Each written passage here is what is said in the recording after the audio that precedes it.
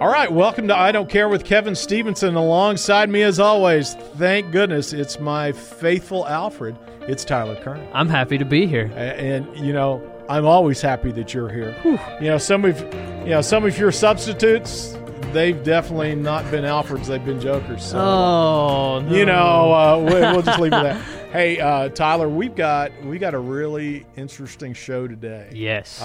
As a matter of fact, we're going to do something we haven't done before. What's that? We are going to have a two-part show. Double episode. Our guest today and next week is Randy Grimes. Randy is a fellow Baylor Bear. Played football for the Bears from 79 to 83. Went on to a 10-year career with the Tampa Bay Buccaneers. Randy's an East Texas boy. Yeah. But Randy, throughout his fantastic career, did everything he needed to do to stay on the field. Mm-hmm. You know, as he said, he had to feed his family, so he wasn't going to be a guy that was stuck in the training room. Right. With that came along a 20-plus year addiction to opioids and other medications. And so Randy's going to talk in the first episode. He's going to talk a little bit about his career, mm-hmm. both collegiately and in the pros. But then he's going to talk about what happened and how he got addicted to opioids, and then really his journey out of that. Yeah. And then really excited. The second half of this will be Randy talking about what he does with athletes in the beginning, yeah, where it got started, but really everybody. He works with a number of people who have addictions. Yeah, and I'm telling you, Randy's perspective on this, his credibility from being a professional athlete and dealing with injuries and chronic pain. Man, I'm telling you, our listeners are going to get a lot out of this. Yeah. I totally agree. And one of the things that's interesting about this is that this is a personal kind of firsthand look at something that a lot of guys experience, So it's really, really interesting to have the chance to sit down and talk to a guy like Randy, because then you get that perspective of what it was like firsthand for a guy going through something that, as it's turned out, a ton more guys were going through than maybe we initially realized or thought at the time. And so it's a really interesting window into a much, much larger and bigger issue and bigger problem. And so I'm excited to get the chance to talk to him a little bit more about that. So when we come back, we'll have Randy Grimes on with us on I Don't Care with Kevin Stevenson. What does it mean to be a maverick of marketing? I'm Shannon Maverick. Join me every Monday at 9 a.m. for the Maverick of Marketing radio show. Each week, I'll be chatting with a different marketing expert to find out what makes them a true maverick. Taking risk is being a maverick. If you aren't learning, you're going to get left behind. You can either contribute to the problem or you can solve the problem. To listen, visit marketscale.com/industries and click on MarketScale Radio at the top of the page. Stop running with the herd and start being a true maverick of marketing.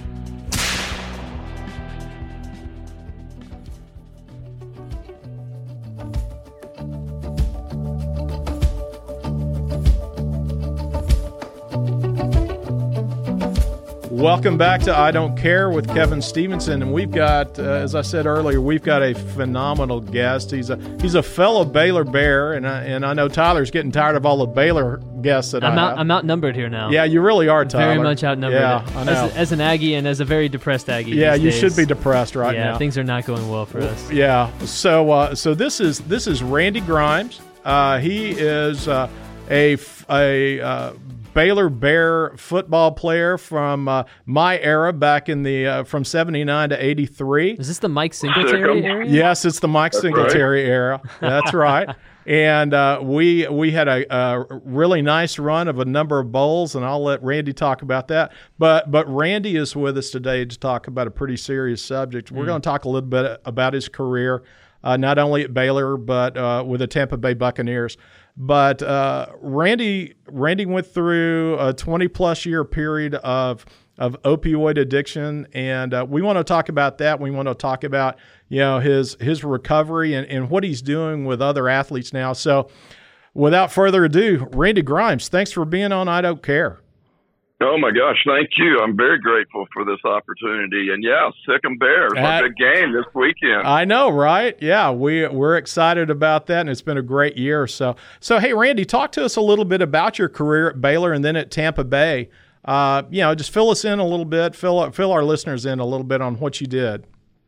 Well, okay. I had a great high school career, and I was able to go pretty much anywhere I wanted to go back in the Southwest Conference. And, I'd made visits to Arkansas. I'd made a visit to Rice. I was going to make a visit to Houston, but I came up and visited Baylor. And as soon as I met Coach Taft, I knew that's where I wanted to go. I knew that's where I wanted to play. Plus, being the good Baptist that I am, I wanted to make my mama happy. Of course. And I already had a sister who just graduated from there. So her new husband was in law school and graduate school. So they were going to stick around a while. So that was that was the obvious choice for me. And I'm so glad that I did. I mean, the relationships, the years that I had there, the career I had there, the bowl games, the great coaches and professors that I had. And, of course, I met my wife the first day of school, our freshman year, and married her after my junior year. So a lot of great things happened to me at Baylor University that I'm grateful for. And, of course, we won the Southwest Conference in 1980. That's right. I remember that year. That was fantastic. That was a great year with a lot of great players, That's right. Guys that I still stay in touch with even today, and that's 39 years later. Yeah, and that's something that I find too. Obviously, I was not an athlete at Baylor. Don't count intramurals. That's about it. But I think there's just something about Baylor that those of us who went there and graduated from there, we stay in very close contact, and I think it's a great thing. So 1983, you finish your career at Baylor, and then the draft comes. What happens then? 1983, yeah. Well, actually, I remember the scouts coming around right before that senior season, and I knew that playing pro football was a possibility, but I had to have a great career. A great senior year, and I did. And, I was drafted second round by the Tampa Bay Buccaneers. They didn't have a first-round pick that year, so I was treated like their first-round pick. But I was the 45th player selected in the draft, and I was the second center taken behind Dave Remington. And, it was Tampa had just come off a playoff year, the 1982 season, so – man, I was excited being a kid from East Texas who had never even seen the ocean.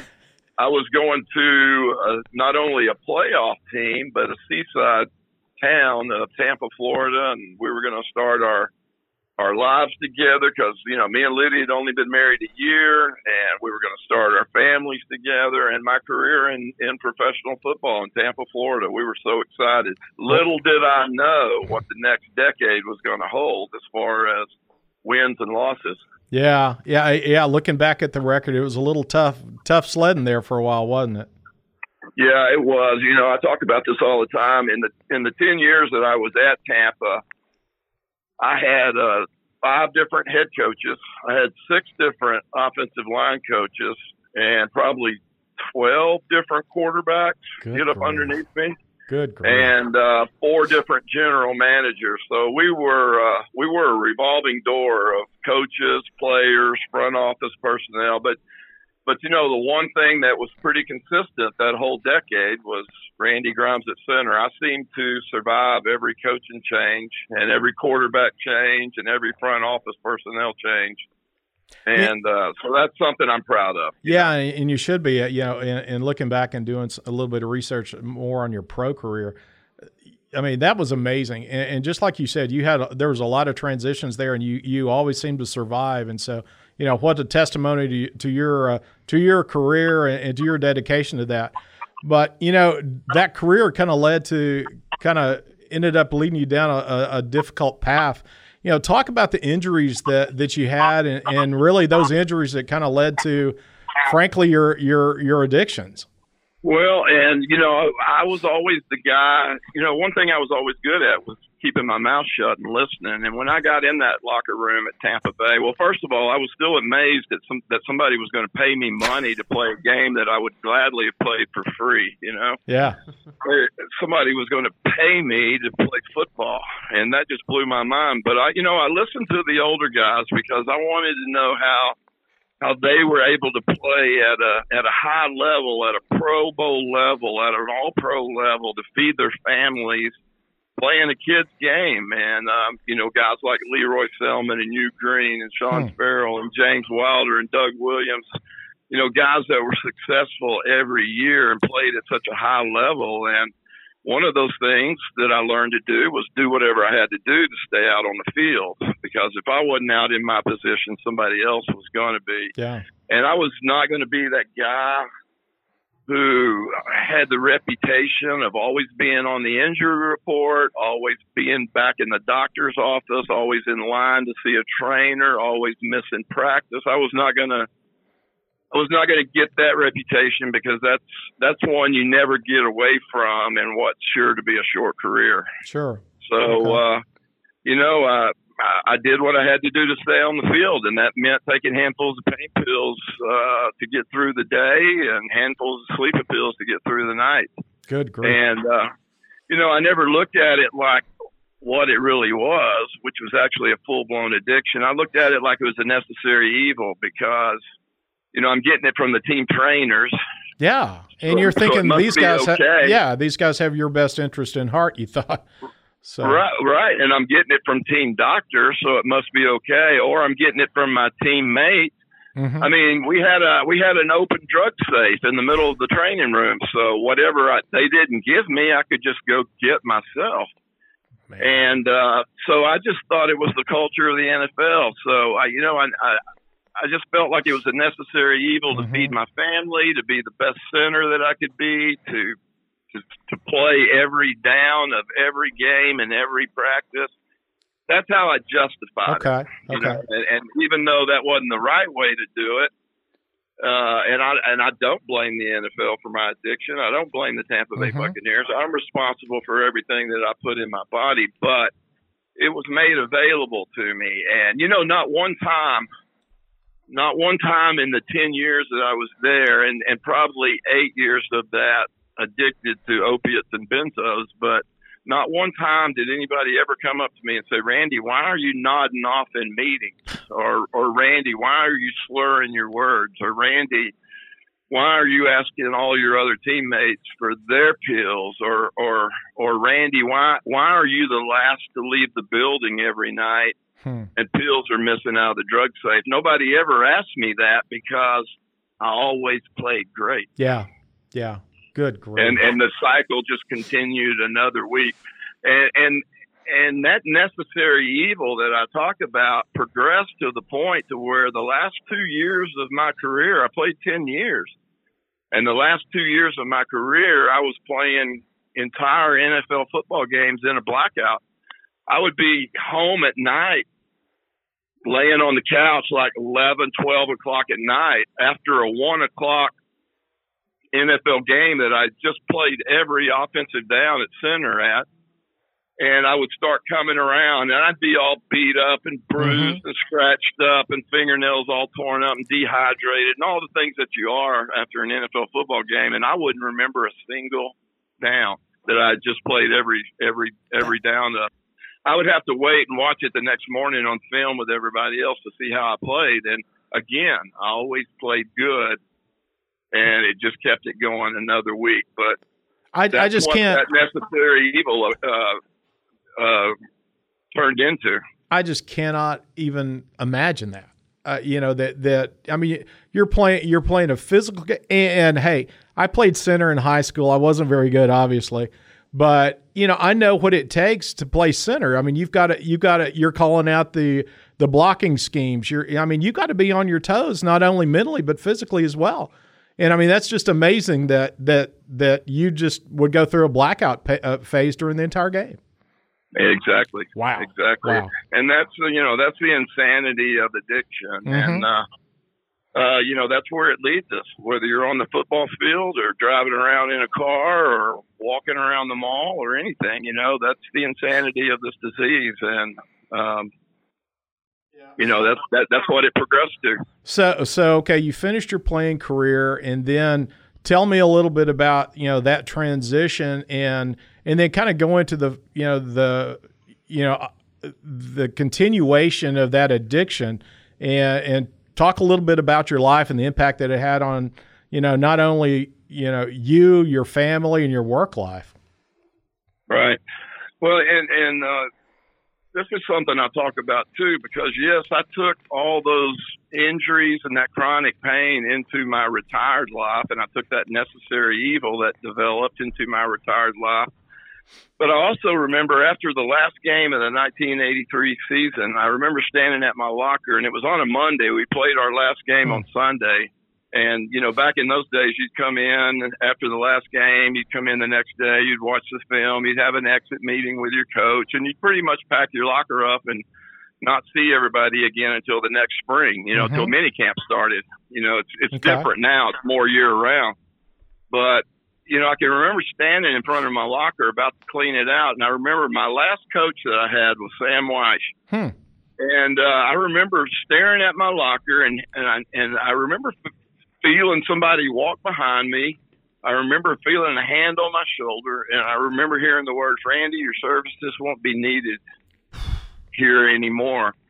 And I had a door next to my locker that you exited the locker room at, and I just saw the back of Coach Weish go through that door, and I remember thinking, wow, that's how it's over? Good grief. All the blood, sweat, and tears that I've left on football fields all over this country since fourth grade, and that's how it ends? And, and it's, I don't know how I thought it was going to end, but I guess I never thought it would end like that. And it's not like I wanted a parade or a street named after me or anything like that. I just never thought it would end like that. And I remember just raking everything out of my locker into a black trash bag and walking out the back door, and Randy Grimes, the football player, didn't exist anymore.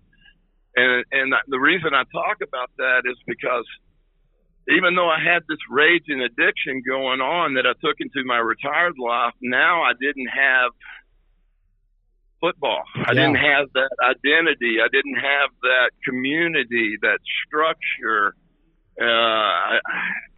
I had no self-worth, and man, I didn't transition well, and I took all of that. That was just like throwing gasoline on an already raging fire.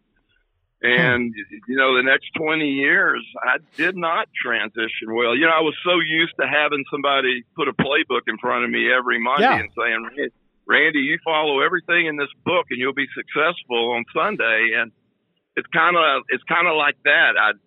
I lost, or I wasn't getting a life's playbook anymore.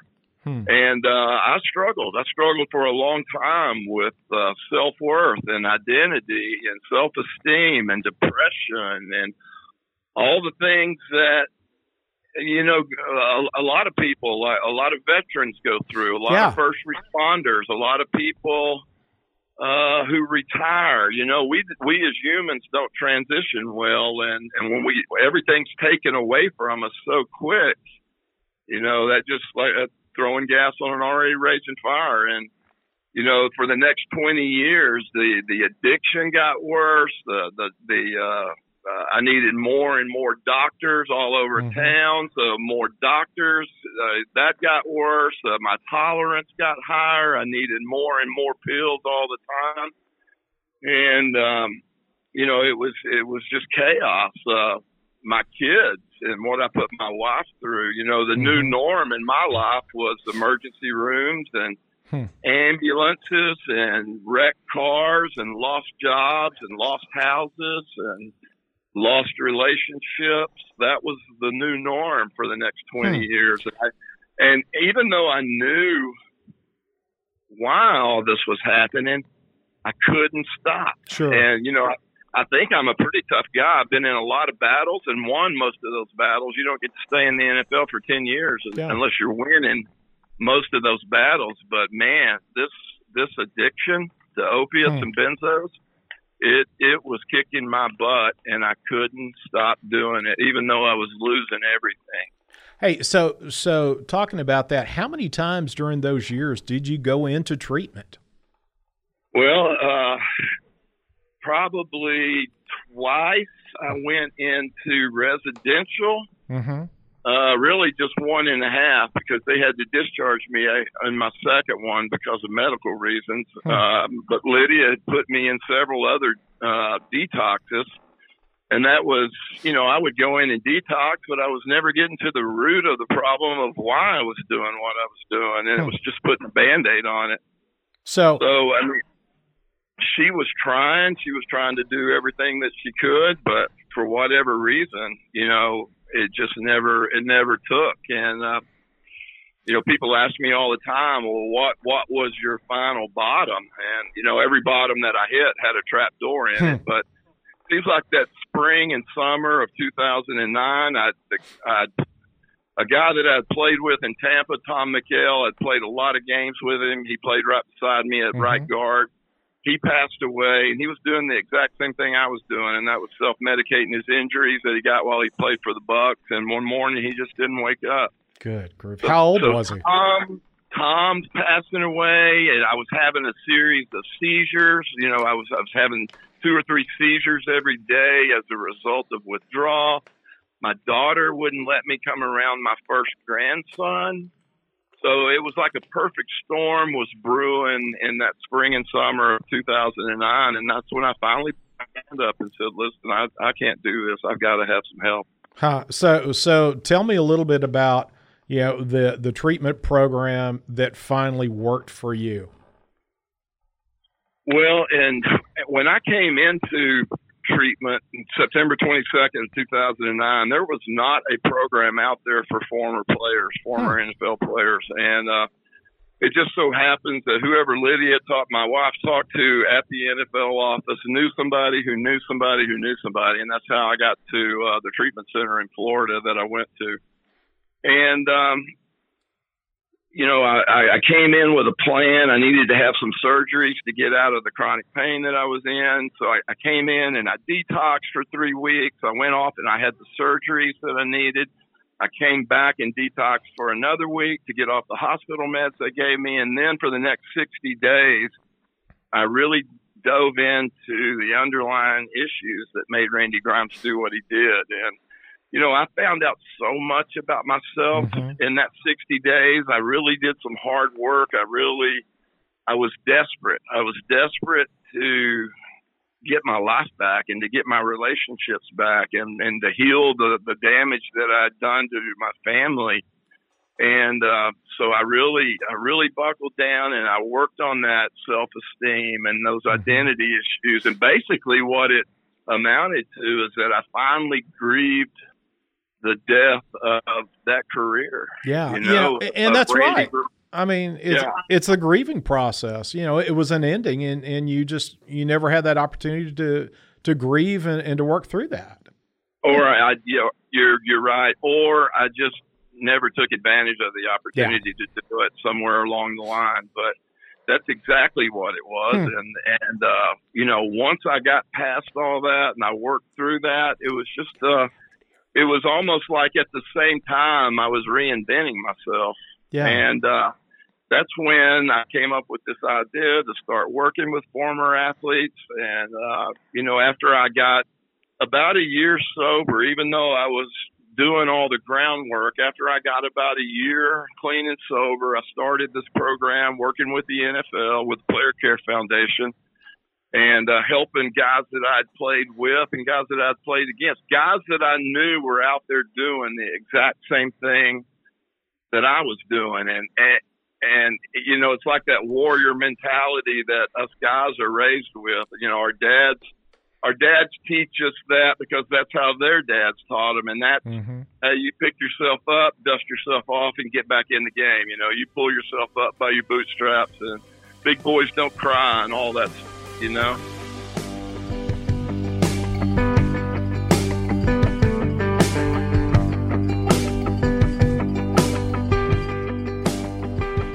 Wow. I tell you, Tyler, that opened some eyes. It did open some eyes. You know, and that's not the first time I'd heard about guys that leave that professional environment where their lives are so structured, right? And then once they leave that place, that spot in their lives and kind of move out of it, it's like, what do I do now? Yeah. Like my entire day was dictated to me pretty much, you know, from waking up to going to bed, simply by virtue of the fact that I was an athlete. So, yeah, that's exactly right. I mean, you know, you're told when to get up, when to go to work out, what to eat, what to do. Yeah. And then all of a sudden, you know, like Randy said, you walk out that door after being told, hey, your services aren't needed anymore. Sure. And then what do you do? I mean, you go from a totally structured day to, hey, Randy, it's up to you to do what you want to do today. Yeah. And you know, like you said, he'd been playing football since 4th grade. Yeah. And you know, it's that grieving process. You know, something that you have loved is no longer there for you. Yeah. And I think what really interested me during this discussion was him talking about that transition and trying to deal with that on top of, you know, frankly, horrific chronic pain. Yeah. You know, and so it makes it really, I guess I could see where somebody would fall into an addiction from that if they just didn't have that structure. It's why I don't fault guys for sticking around maybe longer than they should in the game, because some people look at it and say, oh, he should have hung it up while he was still good or while he was still ahead, or, you know, Brett Favre coming back multiple different times, or things along those lines. But I have a harder time faulting them when I think about how big of a life change that is and how large the transition is, that it's bigger than just, oh, I you know, think I'm still good. It's more, I don't know how to live life outside of this structure that I've had in place since I was 4th grade or whatever, you know, however old it is, and finding self-worth and value outside of the game, I think can be really hard for guys. Yeah, well, and it's like, I mean, you know, it's a death, and you're losing your family. Yeah. I mean, not your family, but your team family. And we've seen guys that it's surprising to, you know, Junior Seau, who always seemed like such a happy-go-lucky guy, who, you know, all of the various combination of things that occurred post-retirement eventually took his own life, you know, because it's hard to deal with. And a guy that was always thought of as jovial, you know, smile on his face kind of guy is still able to succumb to it. So that all of that just to say, this is a really difficult transition. And so hearing him talk about it was absolutely fascinating. And you know, and it's not just athletes. It's anybody. It's somebody changing careers. It's somebody, you know, going through any kind of transition like that. You know, there needs to be that time for grieving and acceptance of that. But then again, throwing in the aspect of chronic pain. Yeah. So, you know, I think I'm looking forward to hearing what Randy's doing now. Right. You know, we started back in 2010 working originally with athletes, but he's working with a number of people today. Yeah. And so our next episode, we'll be talking about that. So Tyler, we're going to wrap up today with a big old bow. And so, an open-ended bow of sorts. Open-ended bow, yeah. We're not going to fully tie this bow yet. If you enjoyed this one, be sure to be here next week. Next week's is going to be incredible. So thanks for listening to I Don't Care, and we'll be back with you next week. You're listening to Market Scale, the leader in B2B content creation.